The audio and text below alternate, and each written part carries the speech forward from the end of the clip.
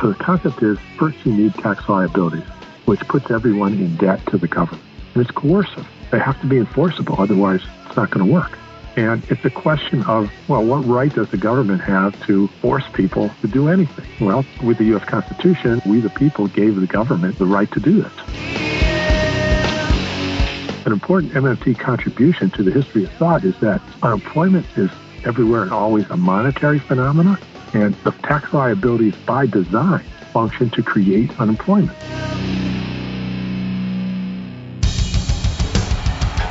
What I have said is that this campaign is not just about electing a president, it is about making a political revolution. MMT. Taking money from our children and borrowing from China. People are dying. Is the program so critical it's worth borrowing money from China to pay for it? And if not, I'll get rid of it. Stop lying!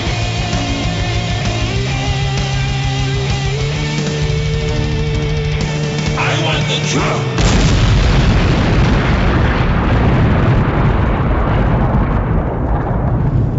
Now let's see if we can avoid the apocalypse altogether. Here's another episode of Macro and Cheese with your host, Steve Grumbine. All right, and this is Steve with Macro and Cheese. Today, I have Warren Mosler joining me. Warren has been with us forever. Without Warren, there is no Real Progressives, and without Warren's word, there is no MMT. And it's just such a great honor and privilege to have Warren not only as a friend, but as somebody who's freely gives of his time and of his knowledge. And so Warren had recently written about 6 months ago, written a COVID-19 response, his concept of what that was. So I thought it would be great to bring Warren on to talk about that. But one of the other things that I thought was really important to bring Warren on, Warren obviously created what he considers to be Warren Mosler or Mosler economics, okay, pre-MMT. And Warren took that information and spread it around to a couple early adopters in Randy Wray and Bill Mitchell and Matt Forstater. And it became this thing. It became MMT. And so I think it's really nice to hear, especially for people that haven't really been indoctrinated or haven't had the opportunity to learn this stuff and really hear about it, to really hear what core MMT, according to Warren Mosler, means and is. And I think there's a very valuable conversation. Warren wrote the book, 7 Deadly Innocent Frauds of Economic Policy. I suggest that you get that book at some point in time.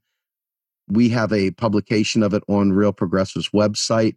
Warren was kind enough to allow us to publish it through there. So with that, Warren, thank you very much for taking the time to be with us here at Macro and Cheese. Good to be here. And every time you introduce me, I've got to go out and get new hats. They're too small. Well, it's true, though, man. My head swells up. Well, I didn't talk about you being a great automobile designer. I didn't talk about you being a wonderful tennis player. I didn't talk about you building boats and stuff like that. So, I mean, I got room to grow the head, man. Oh, no. So with the introduction, okay, let's just start out. Tell us what Mosler economics that has now been called MMT. Tell us what that is. Explain to us what that is. Okay, so I wrote something called the white paper, and I sent it around to all, MMT proponents I knew for comment, and nobody ever answered. So it's still out there. So I wanted to make it kind of a collaborative effort to list what the MMT contributions are to the economics history of thought, to the economics in general, macroeconomics, the general understanding of economics. So I just kept chipping away at it, and nobody's ever picked it up and published it or spread it around. So I've got it on my website. We got it on ours. Yes, sir. Yeah. Did you get any feedback or anything? Not much, right? No. No, we did not. Me, except for from regular activists who read it. It's like, wow, and they shared it around. So yes, we did. Right. That is, to me, at this point in time, says what the contributions are to economics. Okay, and so the number one contribution was the sequencing idea, where every member of Congress thought they needed to get dollars first through taxing to be able to spend. What they didn't tax, they had to borrow from China and leave the that to our grandchildren, and President Obama and Hillary Clinton or whoever went to China to make sure that they were going to finance our healthcare system. The whole idea was we had to get that happen, right? And so every president we've had has been on this thing that we got to be really careful with bond markets and everything else, because we have to be able to get this money or we can't spend it. And what I pointed out too long ago now, 30 years, is that in fact, as everybody in Fed operations knows, every senior civil servant at the Fed, not the political appointees who can't tie their own shoes, but the civil servants who are very, very good people in monetary affairs, they all know that all the money to pay taxes, all the money that can be used to buy bonds, all the U.S. dollars to pay taxes or buy bonds come from the government and its agents. And you say the government is not like some guy up there who's the government. It has agents like the Fed and Congress and the military and everything else.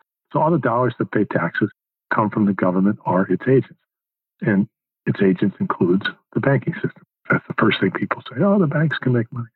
Okay, that they're agents of the government, and we're not going to talk about that now, but they are. Right. I owned a bank. I know I was an agent of the government. Yes. They made it very clear to me. If I tried to act in any other manner, slam. Okay, so there's no discussion on that point. So they have the right to change management if they don't like what you're doing. And it's under the Camels regulations, and they're not shy about pointing that out. We don't like the color you painted the building. We can change management. Okay, I'll paint it whatever color you want. Right. Okay, so the money to pay taxes or buy bonds comes from the government or its agents. In other words, the government has to spend first before the U.S. dollars are there that can be used to pay taxes or to buy bonds. So if the sequence is first the government spends, and then technically they're crediting, for the most part, crediting reserve accounts at the Fed, which are like checking accounts at the Fed for all the member banks.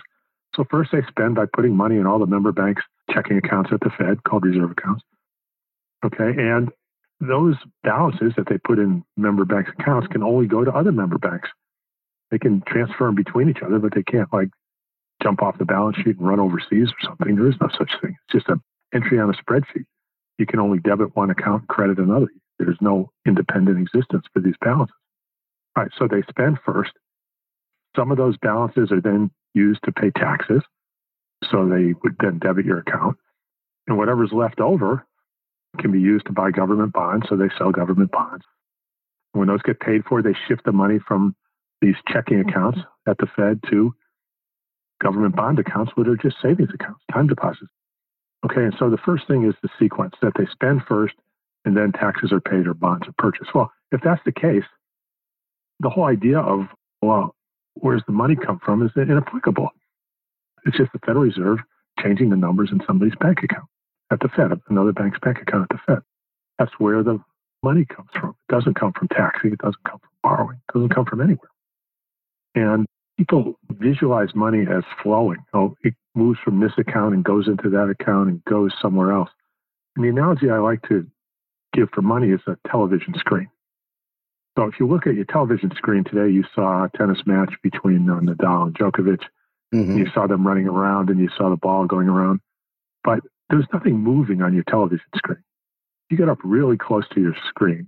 By the way, that's the only time I use the word really. I don't use it in monetary discussion.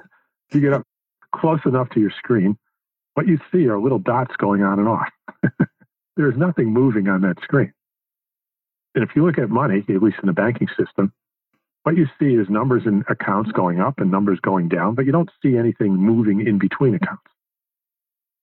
All right? It's just accounting. It's scorekeeping. One score goes up and another score goes down, but there's nothing actually moving. Okay, so I'm getting off track a little bit. So the first contribution that what is now called MMT made, Oslo Economics made to this of consequence here, is that spending has to come first. And it's easy enough to understand. Everybody knows that the movie theater doesn't collect the ticket first and then sell it. The football stadium doesn't go out and collect tickets first and then sell them. They have to sell the ticket first before it can be collected. Likewise, the government has to spend its dollars before they can be collected as taxes or as payments for bonds. Okay, and everyone in the Fed knows it. Now, they use different language. They say, yes, we can't do a reserve drain, which means get payments. without first doing a prior reserve add, which means making payments. We have to do a reserve add first. We have to make payments before the money is there, before the dollars are there to be able to pay us, because it's just a spreadsheet, right? So that was the first contribution, was the sequence. So hold on for a second. So if I'm thinking about this, this means that, the flows between banks, there's nothing literally flowing. It's computer A marks account up, over on the other side, computer B marks accounts down. It's computer A marking up and down accounts on its books. Each bank has its own computer and its own spreadsheet marking accounts up and down on its own books. None of them can change what numbers on anybody else's books. So how do they map the flows between the banks then? How does that work? Okay, well, we're getting a little off track, but I can do that if you want. I can go through how Target 2 works in the Euro system.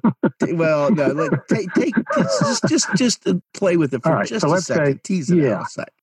All right. So we'll take some time here. And this always happens, by the way. I understand. Just remind me where we started. You got it. Which is the white paper and the contributions. Yes. So what happens is, imagine there's only one bank. And I have an account at the bank and you have an account at the bank. And the bank buys pencils from me or something and puts dollars in my account. And now I can buy something from you and move the dollars from my account to your account. And then you can buy something from me and move the dollars from your account to my account. Or you can buy something from the bank. They'll pay them per service or whatever interest, and then they'll move dollars out of your account. Okay, so that one bank is moving the dollars between our accounts. There's nothing else involved here. Okay, there's only one bank marking accounts up and down on its own books. Like if you're playing cards and you've got everybody's score on a piece of paper, there's one scorekeeper. He adds to one person's score and subtracts from another, and that's it. But there's only one. The score doesn't fly off that piece of paper and go anywhere. It stays on that piece of paper. All right, so now the problem becomes, let's say there's two banks. So now you and I are doing this on this bank back and forth, and then you want to buy something from somebody, but he doesn't have an account at this bank. His account is at Bank B. They always name these banks A and B, by the way. So we're in Bank A, and now there's Bank B over there, and you want to buy something from somebody in Bank B. Well, how do you do that? Okay, it's not easy. It's not like there isn't any way to do it without something else involved. Something else has to be involved. And the way it works is there is a bank in between. Let's call it the Fed. Okay, it doesn't need to be. It could be a private bank or a private clearinghouse. Let's call it the Fed. And Bank A has an account at the Fed. And Bank B has an account at the Fed. Just like you and I have accounts at Bank A, and just like those other people have accounts at Bank B, Bank A and Bank B each have an account at the Fed. And the Fed can track money from Bank A's account and add money to Bank B's account. But only the Fed can do that. Bank A and Bank B can't make those entries. Nor can the Fed make entries between you and I on Bank A's books, or can Bank B can't make makes entries between the people on its books, but it can't make entries at the Fed, and it can't make entries on Bank A's books. So we have three banks now, one in the middle called the Fed, and each one is a scorekeeper for accounts on its own books. And that's it. And that's it. Easy enough. Back to contributions. Okay. Oh, you didn't ask me what happens if somebody has an overdraft and they're not collateralized. No. I didn't want to get into the weeds there. I just wanted to taste test how that worked out. Okay. All right. So, yes, it is that simple. Fortunately, otherwise, I've met the people running this thing. If it wasn't, they wouldn't be able to do it. Okay. So, and I used to have a small bank, and they used to work for me. And if it wasn't that simple, they wouldn't know how to do it. They wouldn't be able to do it. So I've met with Bernanke, I've met with Janet Yellen. They're all very nice people. There's no conspiracy. They're just plain vanilla academics. But this stuff's hard for them. If I had to explain this to them, what I just explained to you, I would have had to dumb it way down. Their heads would have exploded. Oh my God. Which is true. So anyway, one of the contributions is the sequencing. And that itself is a contribution to sequencing. But out of that comes something equally as important to economists, to finance, to understanding monetary operations, to running the financial system. And that is the money story comes out of that. And MMT has a money story that's different, at least for now, been different from the mainstream money story, which was somehow there was people exchanging things without money, and then money became convenient or something like that. And they have a whole story about there was bartering and then money, I don't know, all kinds of stuff. Okay, but, to me, that doesn't matter. What matters is how today's currencies work, because that's what we're dealing with, the dollar, the yen, pound, euro. And so that money story begins with a government that wants to provision itself.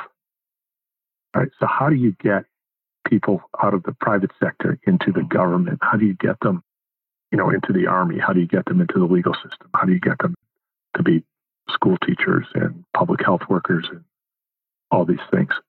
Now, you could ask for volunteers, but that doesn't, work. That's not a very strong way to do it. That doesn't work. It's not reliable. All right. Now, when I start this, I'll get pushback. And people say to me, well, look, there was no private sector till the government, so you can't start with the government trying to get people from the private sector. And say, okay, so let's not call it the private sector. Let's just call it a population or something. So I get into all this like semantic stuff about, about a premise that the government wants to provision itself and get, from the resources that are all around it. How about that? I don't know. I like that actually, but yes, keep going. Yeah. So by saying the private sector, I got into trouble with some people who wouldn't let go, and just spend a 5-hour discussion as to what the definition of the private sector is. So I started saying non-government sector. Fair enough. So it's not the government, it's the non-government, and they can't argue with that. So that's where you'll see in my work the government sector versus the non-government sector, just to avoid that argument. Okay, so the point is the government wants to hire people, and it wants to buy food for the cafeteria and bullets for the soldiers and that kind of stuff. So how do you do that? Okay, so the way we do it is the first thing we do is impose a tax liability, right? And now you can use income tax for this model that I'm building here, but it's complicated and it's second order and it requires imputing incomes and all kinds of stuff, or it's a non-starter. So rather than get into that whole argument now, I'd be happy to get into it, but it's diversionary. Let's just assume a property tax, because that's an easy one to understand, the dynamic. And it works and everything else. And I'm not saying that is how the whole world works, only on a property tax. It doesn't, okay? But for purposes of example, think about a property tax. Okay, so the government puts a tax on everybody's house of a certain amount and a tax liability. All right, so, and that's what drives the system. Okay, and then they say, well, you don't need taxes to fund spending. Okay, but you need tax liabilities to create things for sale. Okay, there's a distinction there, but it's a bit semantics, right? Because people use taxes and tax liabilities interchangeably. So unless you're precisely defining words, if somebody says, oh, we don't need taxes to fund spending, I say, well, we need tax liabilities. We don't need actual tax payments. Now, oh, well, you're saying I'm wrong. Like, well, I'm not saying you're wrong. I'm trying to point out how it works. And you can say what's right or wrong. So I'm uncomfortable with when I read that MMT is saying, taxes don't finance spending. What does finance even mean? They don't provide the dollars? Yes, that's correct. But that's not necessarily what finance means. Finance means facilitate in some sense, more than it means the actual provision of dollars, right, to a lot of people. And they might be wrong. Maybe technically finance means provide dollars. But, I don't want to be like dead right and say, get in the semantic argument and say, okay, I won semantically because the definition of finance means provide the money and they don't provide the money for spending. So in that sense, taxes do not finance government. Fine. Okay, so that's a correct statement. Well, that doesn't mean I'm going to put it out there and stand on it, because that's not what I'm trying to do. I'm trying to get a concept across here. So the concept is, first you need tax liabilities, which puts everyone in debt to the government. And it's coercive. They have to be enforceable. Otherwise, it's not going to work.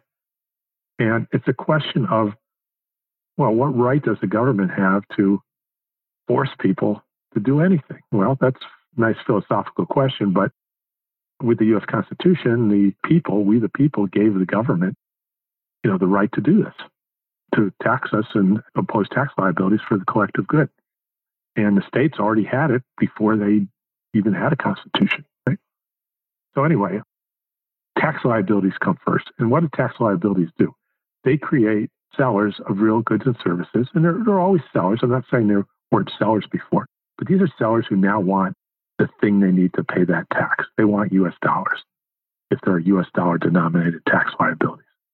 So now we've got people looking for work that gets paid in U.S. dollars. In Japan, the tax liabilities create people looking to get paid yen. In Europe, in the European countries, they create people looking to get paid euro, right? And so they create this nominal demand for the currency, and they create now people looking for paid work, which is exactly why the government did it, because it wanted people looking for paid work so it could go hire them with these, what I started calling way back, otherwise worthless dollars. You ever hear that term? That's one of the original terms. So the government can now spend its otherwise worthless dollars without the tax liability. They're worthless because there's a tax credit. The thing that you use to pay taxes is called the tax credit. Okay, so dollars are tax credits. What's a tax credit worth without a tax? Not worth anything. You have tax liabilities. Now these tax credits are worth a lot because you need them so you don't lose your house or your car or whatever. Go to jail. Yeah. So, yeah, got 30 years of practice. I didn't say it this way the first time. So it's evolving. Okay. And if I'd said it this way the first time, it might not have been effective, right? Things change. Very possible. The whole language changes. Everything changes. We were speaking a different language 30 years ago. Okay. So the government imposes tax liabilities to create people looking for paid work, all by design, so they can now hire them to be soldiers and public health workers and teachers and all the other people the government has to provision. So food inspectors, whatever we feel, whatever the government is there for to serve public purposes is how it provisions itself with the means to do it. All right. So now, interesting, Steve, is that Steve, whatever. It's all good. Yeah, I get confused. The tax liability causes something that didn't exist before, which is people looking for paid work, which is how we define unemployment. Unemployment, it's not people looking to volunteer at the American Cancer Society. People looking for paid work who want the money, and they can't find it. And so the tax liability creates people looking for paid work who cannot find it because there aren't any dollars initially, apart from, the tax credits, the dollars, apart from what the government has the ability to pay to credit your account with. And so the purpose of taxation by design is, therefore, as a point of logic, to create unemployment, something that did not exist before, period. There's no other cause of unemployment. Without the yen, there wouldn't be millions of people in Japan looking for work that paid in yen who couldn't find it, right? It doesn't work that way. They'd be looking for something else if they were looking, but they wouldn't be looking for yen. And we define it as, in Japan, as people looking for work paid in yen. In the U.S., it's people looking for work paid in dollars.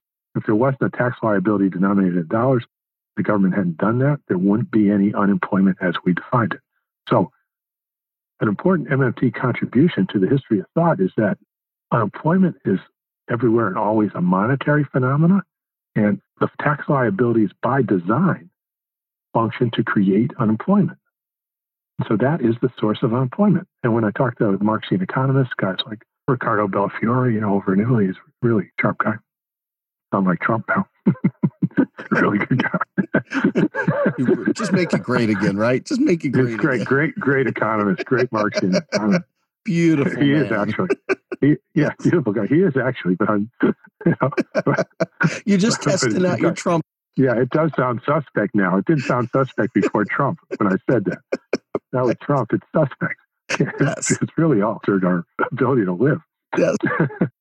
So Carlos, he says, that Marx never understood that as the cause of unemployment. He wrote an awful lot about it in The Class Struggle of Unemployed, but it was never understood that the cause of unemployment was coercive taxation. He gave us credit for that contribution to the history of thought. I did a little paper out there, a lecture for his class. He said, show me what you think of the contributions, and he gave full credit for that being a contribution. And he's, in his 70s, I think, and a good historian. He's seen it all and been to all the conferences and a recognized leader in the field.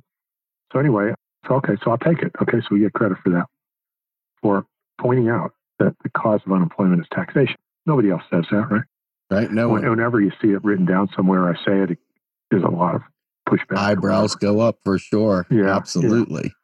Yeah, but it's not something anybody's like leading with. No. All right. Okay. So the money story starts with a tax liability, creates unemployment, and the government hires them, right?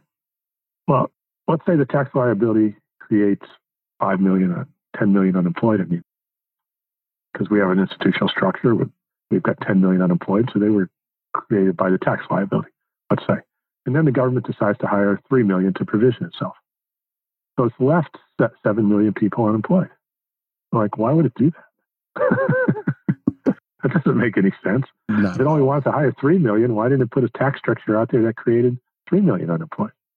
This is not a Democratic or Republican thing, or it's not right wing or left wing. Nobody would do that. I guess if they knew that it worked this way, they might create a few million to keep the unemployment numbers down. But certainly when the unemployment numbers were what they are today, which is higher than even they want for any kind of class struggle or anything, they would have pointed out that, geez, like, you got a problem here. Our tax structure is generating 20 million unemployed, and we're only hiring 3 million of them. What are we going to do here, guys? So what would you do? So let's look at what other people have done who have done the same thing. So when the British went into Africa to grow coffee, they put a tax on everybody's house, called it a hut tax. Notice how nicely history ties into my story. Yes, I do.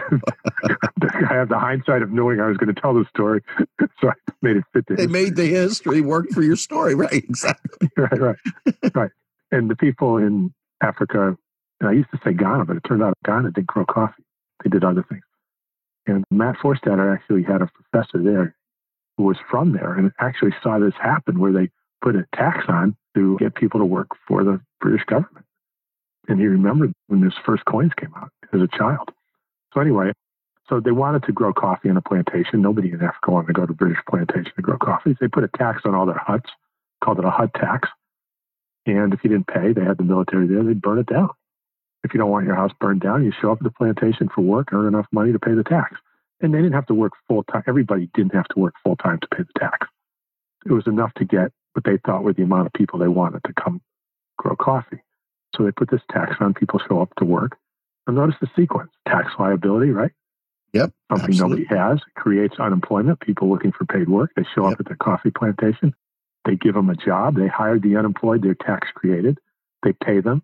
They go home and they pay their taxes. Okay. And then that's the sequence. The taxes is the last piece of that monetary chain. After the tax was paid, it starts over again, right? So that's our money story, that sequence. Now, what would happen if too many people showed up for work? British didn't want that many people showing up because, they all wanted to earn more than the tax because they wanted to save some and send them, keep them as souvenirs or whatever they were going to do with it, or save it for a rainy day or put them in an IRA or something. Merchants wanted to be able to make change for people, everything else. A lot of people didn't want to go to work to grow coffee, so they go out and hunt or gather, whatever they were doing, build houses, and other people would work more than they needed and buy things from them. And you had this something about, satisfying wants. What do the economists call that thing? Where, needs, desires, demands. Yeah, the market figures it out. And some people, you get a division of labor where some people are working the plantations, earning a lot more than they need for their hut tax, but enough to buy things from other people who need to pay the tax. And the whole economy gets monetized. But a lot of these people, who probably all of them, are going to want to earn more than they actually need to pay the tax, so they have some extras if they get sick or anything else, which means the British would always spend more than they collected. They might pay the people $10,000 and $9,000 be used to pay taxes, and the other $1,000 are in the street, right? Money in the street. The money supply. It was in cash registers. It was in people's pockets. It was under mattresses. Parents took them home as souvenirs or whatever. And you can think of New York City. They always sell more subway tokens than they collect. People have them in their pockets. People take them home for souvenirs. There's a desire to collect them, to net save. I call it a savings desire.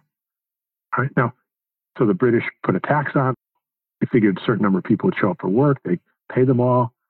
The British spent more than they collected. They ran a deficit. That was the savings in the economy. But there were more people showing up than they wanted. So what did they do? No, they'd lower the tax, right? Or they'd hire them to do something else. They wouldn't just let them be unemployed and go burn their house down. Right, right, yeah. That's what the European Union does, right? That's just stupid. That's what the United States government does. You put a tax on which creates unemployed. you only provide, circumstances and institutional structure that employs a certain number of them. And the rest are left to, wither and die. It's like, what? I give people the benefit of the doubt. Maybe it's, innocent fraud and all that. I say it's a misunderstanding. You're very generous there, Warren. Okay. And nobody who ever did this, knowing what they were doing, ever did what we all do today. That's true. The British wouldn't just go say, all right, the tax is 10,000. We're only going to give you work for 9,000. We're going to go out and burn houses down. I mean, the point wasn't to burn the house down. The point was to grow coffee. To coerce you to grow coffee. The point of the government provisioning is to get soldiers, to get public health workers, to get legal system staff, to provision the government with all these things, not to have an extra 10 million people that it's just going to let die in the street. It's not like what it's about, and create this huge social problem and everything else. That's not the purpose of the exercise. So I can only conclude from that, and I know I'm being way too generous, that it's a huge misunderstanding. Right. And, I don't know which is more damning, that they're smart enough to do it by design or they're stupid enough to do it and not know what they were doing. But it's neither one is a flattering situation. No. And that's what Galbraith meant by innocent fraud. It's damning, not damning with faint praise, but something, along those lines. Right. Okay, so that's the money story. And the money story teaches us everything we need to know about how the currency works, pretty much. And we can learn more operational details, but you really don't learn anything new conceptually that's not in this money story. And so you can see what the public debt is. It's dollars spent by the government that haven't yet been used to pay taxes. It credits our accounts with $5 trillion when it spends this year, $6 trillion, and only $4 trillion gets paid in taxes. The deficit's $2 trillion. It sits there in reserve accounts. They sell securities. They get shifted from reserve accounts to securities accounts.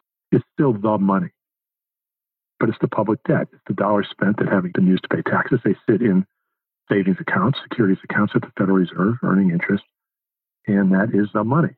You say how much money is in Bank America or Citibank? It's the dollars in checking accounts plus dollars in savings accounts. That is the money.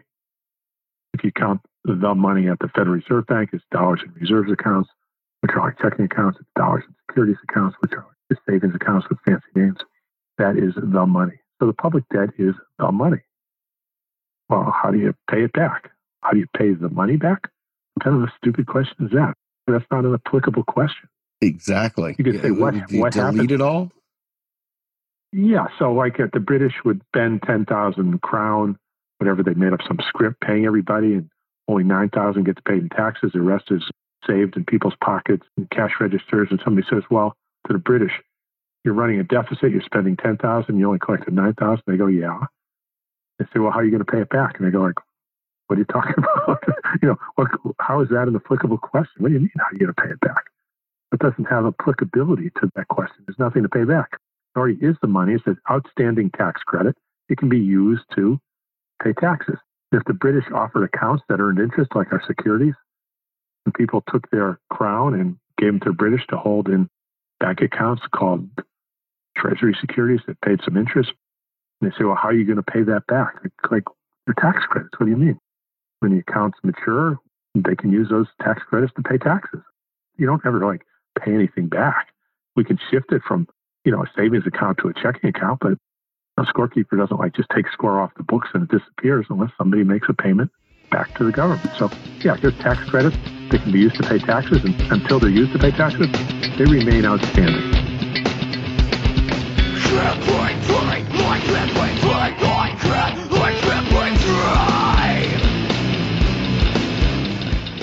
You are listening to Macro and Cheese, a podcast brought to you by Real Progressives, a nonprofit organization dedicated to teaching the masses about MMT, or modern monetary theory.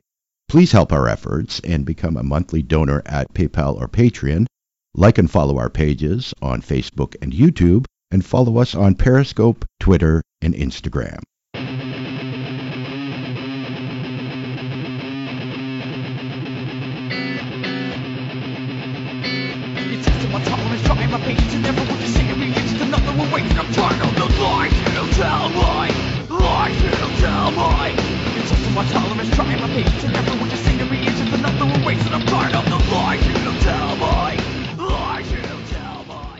The concept of the tax now should be clear to everyone. It is the liability that drives the currency. It's the liability that allows the government to provision itself in and of itself, right?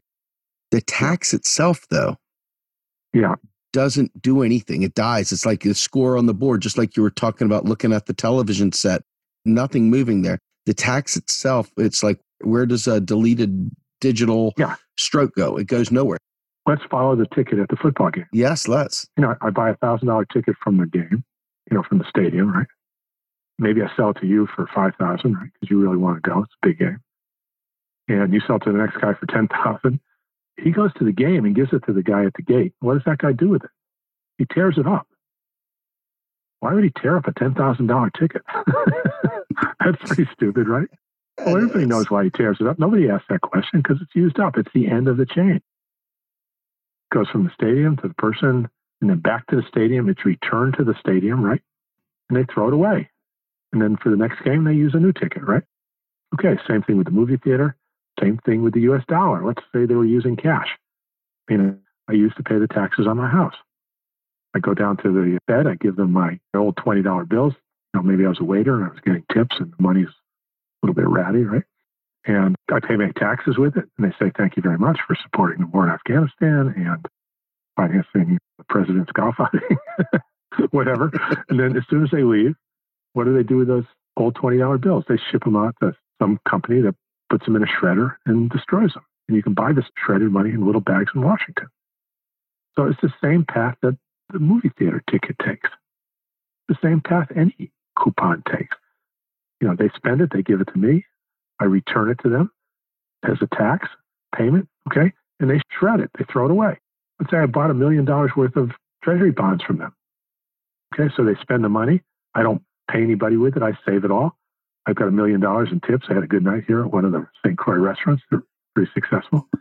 And I go buy $1 million worth of treasury bonds to the bank, goes to the Fed with it, returns it to the Fed. I get my treasury bonds. They pay me 2% interest, 1% interest, whatever. They used to pay 5, 6. They used to pay 20. And what does the Treasury do with the money as soon as they get it? They send it off to the shredder. Okay, who would take your money, borrow your money from you, pay interest on it, promise to pay it back, and then throw it away? What's the point of it? Nobody does that, right? No. They don't need your money for anything in particular. It should be pretty obvious. Right. Yeah. Okay, but that's the sequence. And when it was explicit, like it was in Africa, or Pompeii, I've been looking into that more because I went there as a tourist, Elizabeth and I. We were on one of those little public tours. There were about 30 or 40 of us. The guide showed us these old coins. Turns out I looked them up. They were made of copper or something cheap metal. He said it was a very nice place to live, Pompeii. They had great public services, but taxes were high. They would collect these coins for taxes, and then they'd pay the police for public safety and the sanitation. But people wanted to live here because, it's a nice place to live. So I said to him, I'm a little bit of a troublemaker. I said, actually, they would pay the people first, and then they would collect the coins. And he goes, no. You collect the tax, and then you pay the people. I said, well, where did the coins come from? He said, well, the government made them. So I said, well, how did anybody get a coin to pay the tax? He says, well, they have to spend them first and then collect them. So well, how else could they do it? He goes, he grabs his head. He goes, no. And he walks away and he wouldn't talk to me again. Right. Now, I guarantee you everybody in Pompeii 2,000 years ago knew that they would put a tax on your house. People would show up for work. They'd earn these coins, more than they needed, so they could buy things from other people who needed the coins. The taxes would get paid and they'd be returned to the government. Now, you ever think of why they call it your tax return? Because you're returning the government's coin. The word revenue comes from the French or Latin word meaning to return, revert, revenue, return. Okay, have you ever heard render unto Caesar what is Caesar's? Yes. Pay your taxes. You're returning the coin to the government. Everybody knew that. That was not like some revelation. The book of Revelations didn't have that in it. Everybody already knew that. Okay, so this knowledge has been lost. And it's been deadly. It's the most expensive loss in the history of the world. You think of all the losses of real output from unemployment in the last year.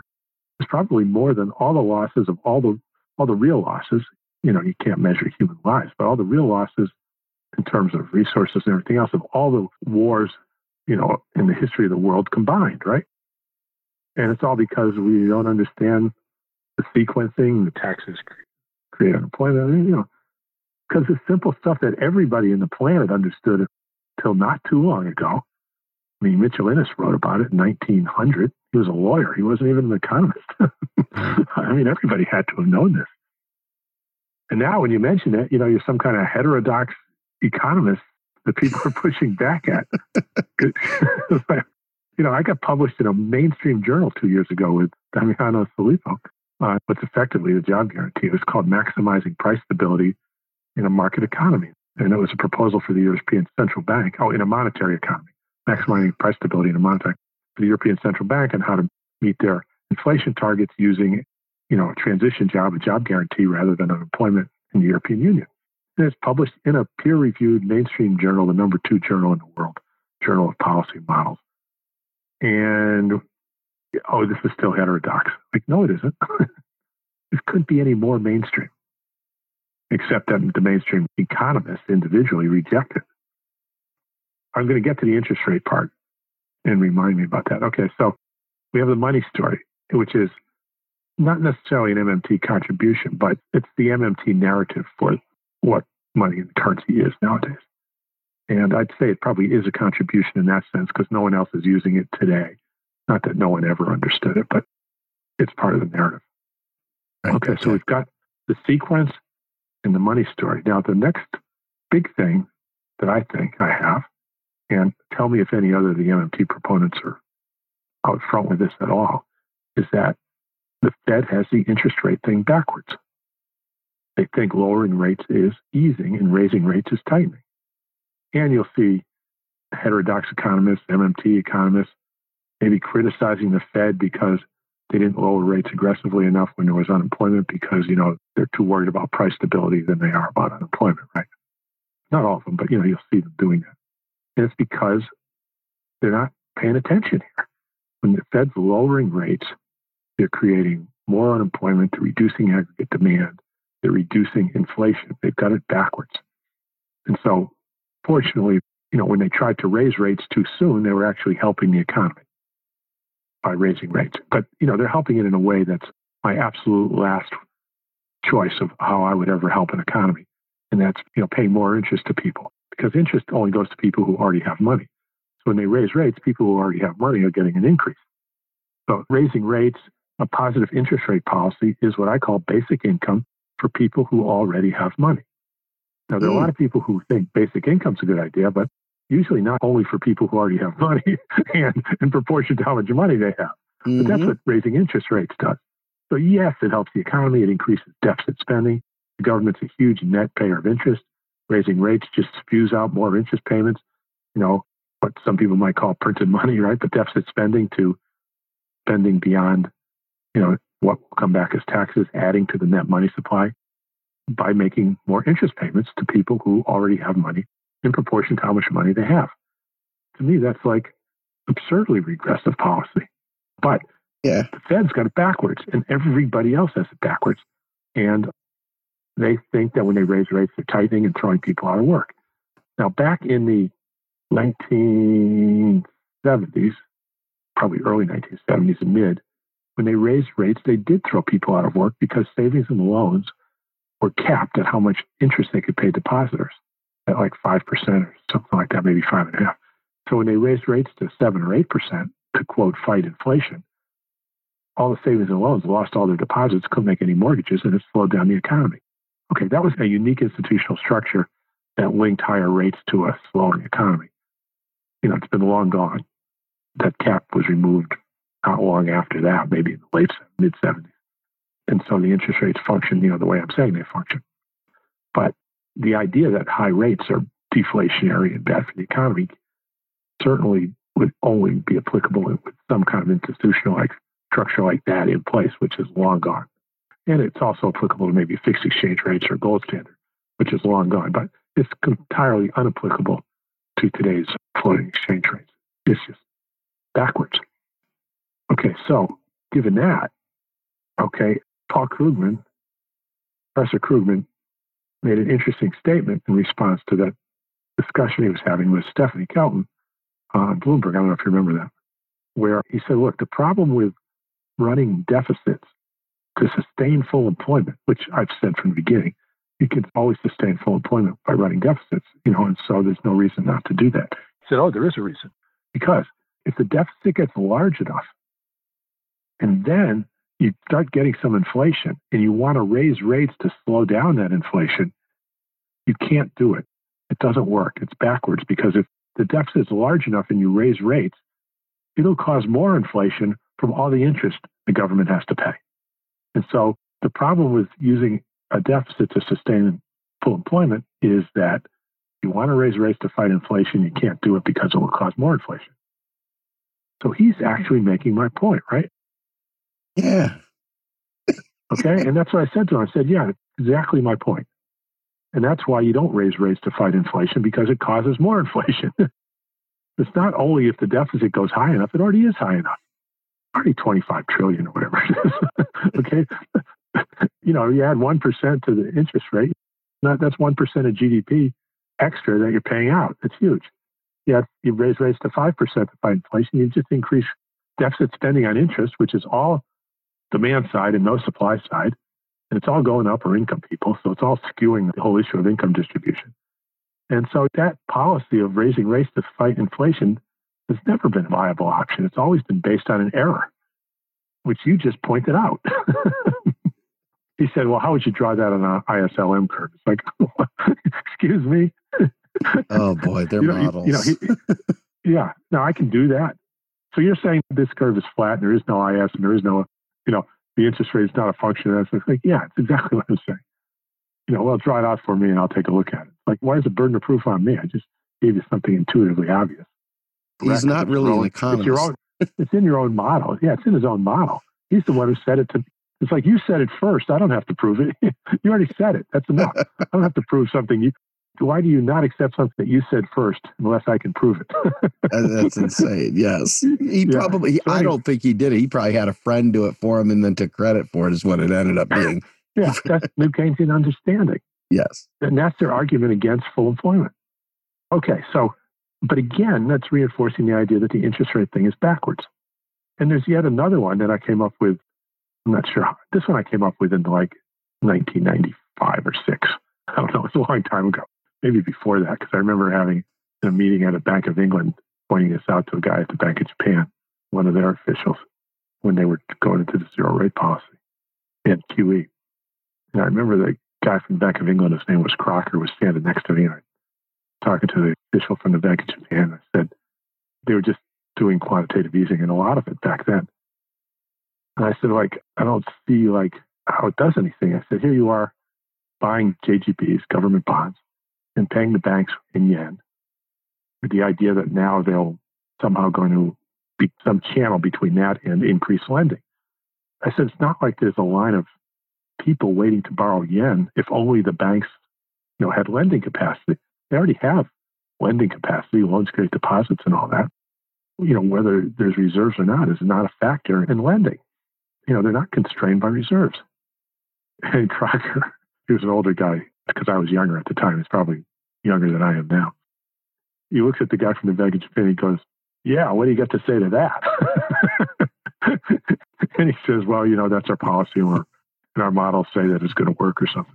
But anyway, so I know that back in the 90s, I was pointing this stuff out because I didn't have any reason to document it. Right. Nobody was asking me about it. So we had this idea that the whole policy is backwards. And I've been saying it for a long time. The paper on zero is the natural rate of interest, I think, was written in 1997. I wrote that with Matt Forstad. That's a long time, right? None of the MMT proponents are going after it that you can see. I think that's a big risk right now. That we get this deficit spending, which is great, that we've had recently. You could say MMT has saved the world, whether it knows it or not. There's no way they would have done $3 trillion and now talking another $2 trillion, and there hasn't been a single mention of a tax, right? Right. That's a pretty massive shift, and they can say what they want, but I don't think they would have done that if it wasn't for our influence in the last couple of years, particularly Stephanie with her book coming out and being on the Senate Budget Committee, getting that attention with academics that never would have happened before. I think she has to She's by and large the most influential economist right now in the world. I would agree with that. And, you know, I'm not arguing she's the smartest or the best, even though she probably is. But you could say she's not. You could say she's the least knowledgeable and the least capable, but she's the most influential. But she's pretty smart, too. She's extremely smart and extremely capable. You know, I wouldn't hire any of the others to make coffee in my office. But I'm saying, worst case, even if she wasn't anything, you cannot take away from her, no matter how much you want to criticize what she's saying, or how much you might want to criticize her personal skills, which I think are impeccable. She's so deep into things and so rigorous about everything. I mean, she did that whole model about Treasury spending and taxing and came up with the idea that they spend first. Nobody would ever have done that. That was a very difficult exercise. And she was only like a year or two out of being a grad student. So no, I can't say enough about her skills. But I'm saying even a critic who would criticize her as being some left-wing radical member of the squad, you know, whatever you want to say. Some of us would consider that to be a compliment. Right. Cannot take away the fact that she's the most influential. I think that's a fact. Yeah. They don't give an award to the 100 smartest economists or the ones who can do math the best or anything like that. Right. You know, when they mention the top 100 economists, it's based on influence. And she is, you know, on a scale 1 to 10, you know, she's a 10. This number 2 guy is about a 3 right now. What other economist is influential right now? Like darn any. No. They've all lost their influence. Krugman's lost his influence. He was influential, and you certainly wouldn't have said he was capable, but he was influential. He was the most influential. But now he's not influential at all. They just kind of read him anecdotally. Okay. Right. Can you name another economist? I guess that's the question, right? I mean, you see the Larry Summers. Okay, Larry Summers. Do you think he's influential? Well, he's influential with people that are unfortunately in Washington, not necessarily influential with anyone else. Like the people that are anymore. Who's advising Biden? Is that Jared Bernstein? Or? Yeah, they were, but they're not like their advice is all flowing from Stephanie now. What are they advising him? He's got to raise taxes to pay for like they would have 2 years ago. So Stephanie's got herself in the Biden campaign now. Is that what you're saying? No, I mean, she's made an intellectual contribution. She's influencing those economists. Okay. Those economists are all 100% influenced now by her book. Excellent. Okay. They would not have been saying, right now they'd be advising Biden, look, we need an emergency tax on the rich, or we need a huge corporate tax, or else the country's going to go broke. You know, Obama had, you know, a 1,000-page thing on his desk, how if he, you know, did the $2 trillion stimulus instead of the $1 trillion, interest rates were going to go through the roof, the dollar was going to go down, and the world was going to collapse. Biden doesn't have that book on his desk because of Stephanie Kelton. Amen. You know, and Stephanie Kelton being, you know, the last link in the chain that got to them. You know, I'm not saying that if it was only Stephanie Kelton and not Bill Mitchell and Randy and everybody else, because then there wouldn't have been Stephanie. But I'm just saying at the moment, that's the immediate link. She is the immediate link to their thinking in the United States. And certainly in European Union. In Australia, maybe it's more Bill Mitchell. And her book has been, you know, way outsold anything Bill did or anything. And, you know, maybe for the wrong reasons and all that. You know, she's better looking or whatever. But, you know, oh, goodness gracious. For the politically incorrect reasons. Oh, but, Lord. You know, but I'm just saying, the fact is that Stephanie, with her book, the way it came out, the way they timed it, the publishers and everything else, the book saved the world, okay? And that cannot be taken away by any of the critics. No, that is absolutely true. They cannot take that part away, that it is the pivotal factor for what saved the world. And so that's not nothing, right? It's only saved the world now, but the world's in danger. Look, the nuclear weapons, you could argue, ended World War II, but they didn't save the world. Okay, they created the next crisis that we're still not even beginning to emerge from. Okay, there's 50, 25, 30,000 nuclear weapons in the world aimed all over the place that take everybody out in 30 minutes if they're ever fired.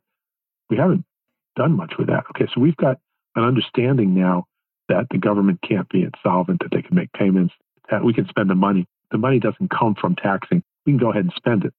We're not ready for the consequences any more than we're ready for the consequences of nuclear.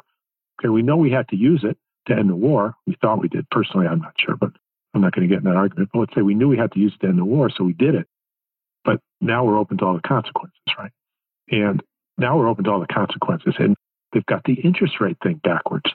So if inflation numbers, CPI or whatever, however they want to measure inflation, starts to pick up, or housing prices, or who knows what, and they decide, look, we need to raise rates to go after this, it's going to be a mess. It's going to be that Krugman nightmare of, massive debt, interest rates causing more inflation, and the carpenter with his piece of wood, no matter how much I cut off, it's still too short, right? So they keep raising rates and the inflation keeps getting worse. We get in one of those situations. To me, the next critical piece of knowledge to keep this thing from backfiring on us is to understand they got the interest rate thing backwards. And I'm not seeing the kind of support that I think we need to get that understanding into mainstream thinking.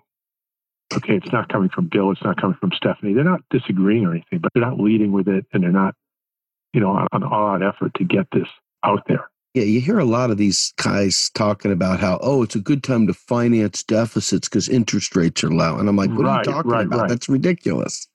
Right, but you don't see MMT proponents leading with that. They're still leading with things like, look, the government can't go insolvent. They're spending first. It's all correct, but it's kind of fighting last year's battle. And I'm not saying we've absolutely won that battle, but the next battle is the threat. I don't think the solvency battle is the threat anymore.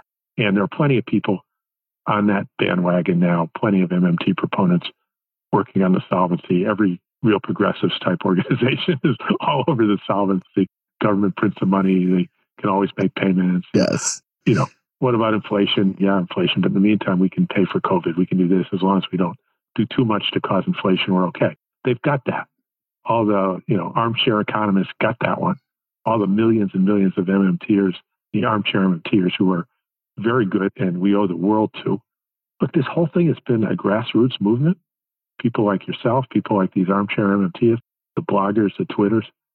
Nobody's ever seen this. This isn't something that came down from some University of Chicago, like Rational Expectations or anything, or Friedman or something from anybody with any credentials. This came from people with literally zero credentials. Okay. Stephanie, Randy, Bill, they have no Ivy League, academic credentials, period. They're considered heterodox, out of the mainstream, never published once in any, what would be considered a real academic journal. Okay. Published in their own little heterodox journals that publish each other, these people who couldn't do math. That's what they call them, which isn't true. Bill was a good mathematician, but that's heterodox people who weren't smart enough to do math, so they became heterodox. Ideas that don't make sense, but look, it's not, we're politically correct. We'll let them do whatever they want. That it all came from that.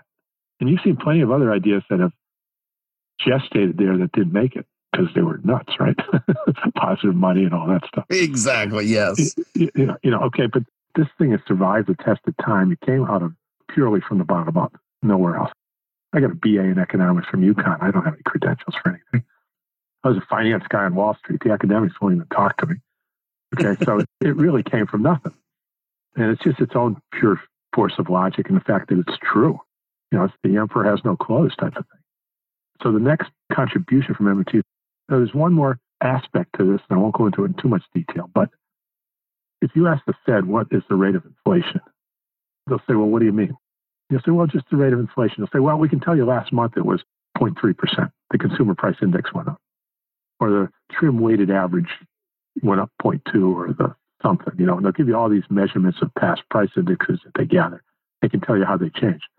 That doesn't mean that right now that's the rate of inflation. That's what it was last month. They say, oh, would you like our forecast of what it'll be next month? Well, yeah, but that isn't the rate of inflation. That's your forecast of it. Like, what is the rate of inflation? Well, how is it defined academically?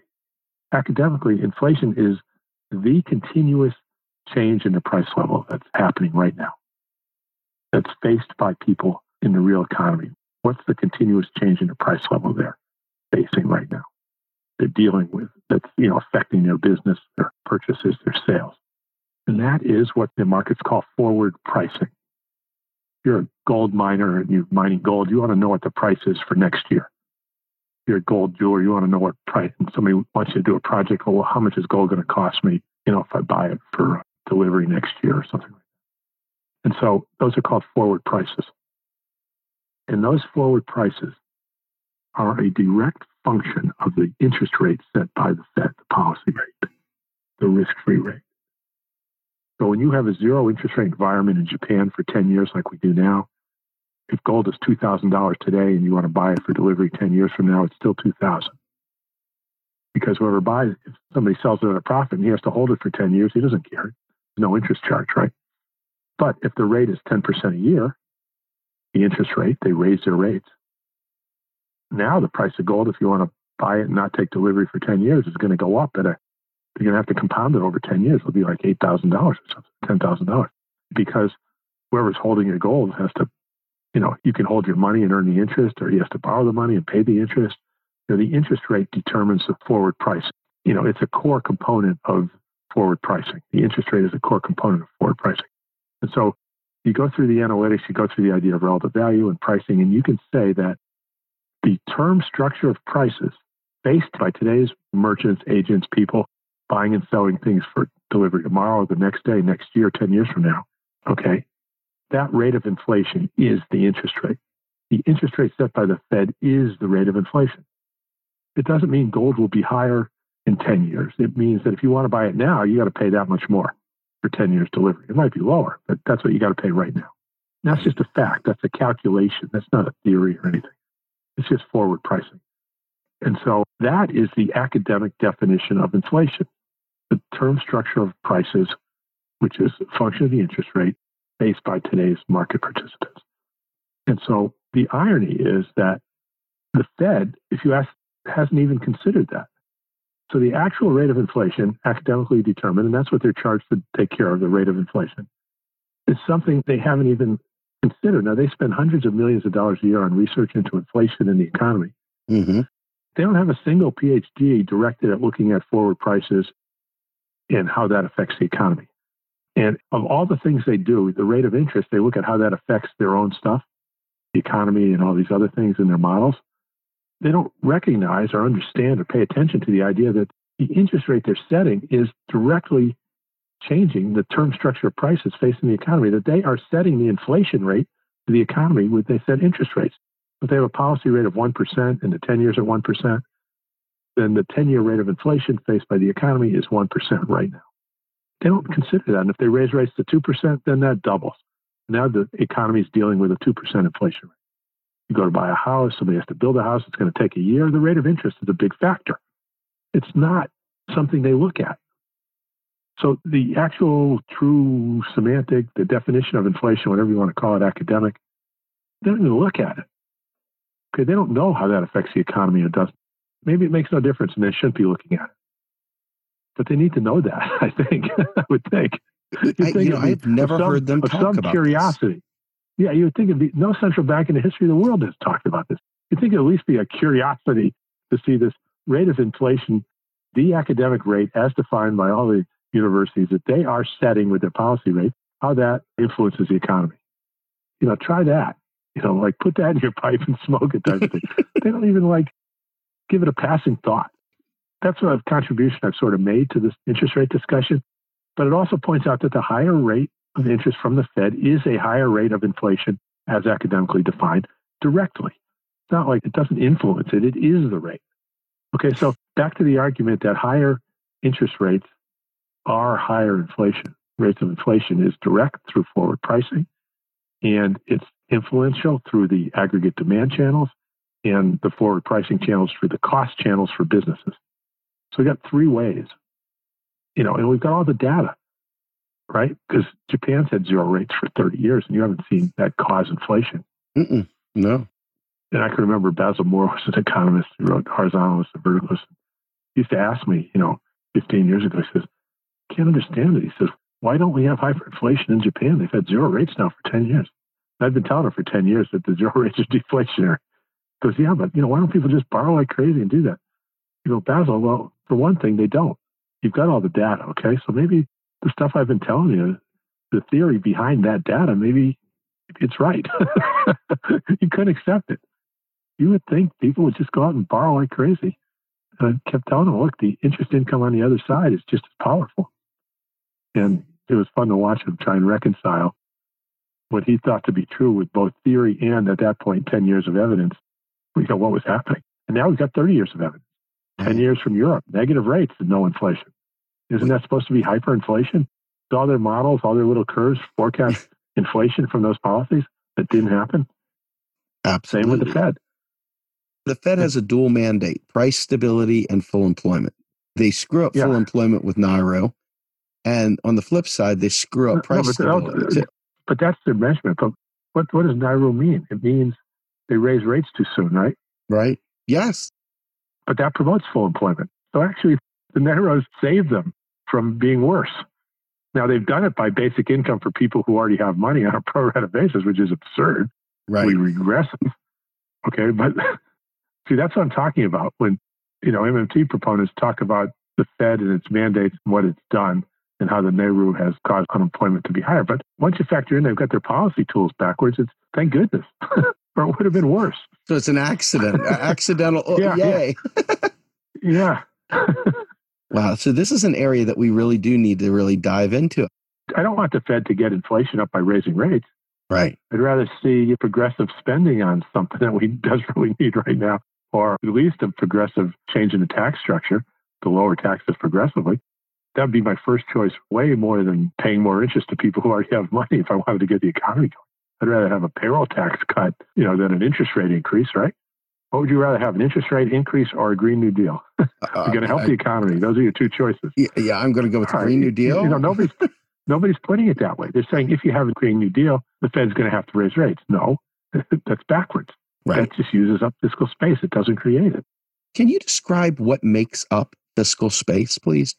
Yeah, rising unemployment is the evidence of fiscal space. Gotcha. Okay.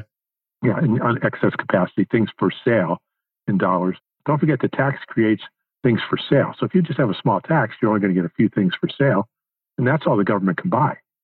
Can't buy any more than is offered for sale. And, Randy and Stephanie will make that clear in their discussions that by excess capacity, they mean offered for sale. But I don't think they lead enough with that when you're talking to, general audience. They'll say, well, as long as we have excess capacity, we can do this or that. It's critically important to say, as long as there are things for sale with a dollar price tag on them, then the government can buy them. But without tax liabilities, there will not be things for sale with dollars. It just won't work. You'll just have hyperinflation. But, that needs to be led with more, I think. They're technically correct. I can't fault them for that. But I can just say I'd like to see more emphasis on that. Right. Understood. Okay.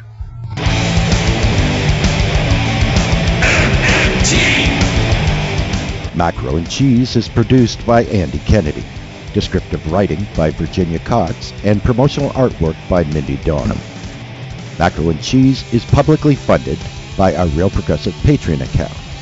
If you would like to donate to Macro and Cheese, please visit patreon.com/realprogressive.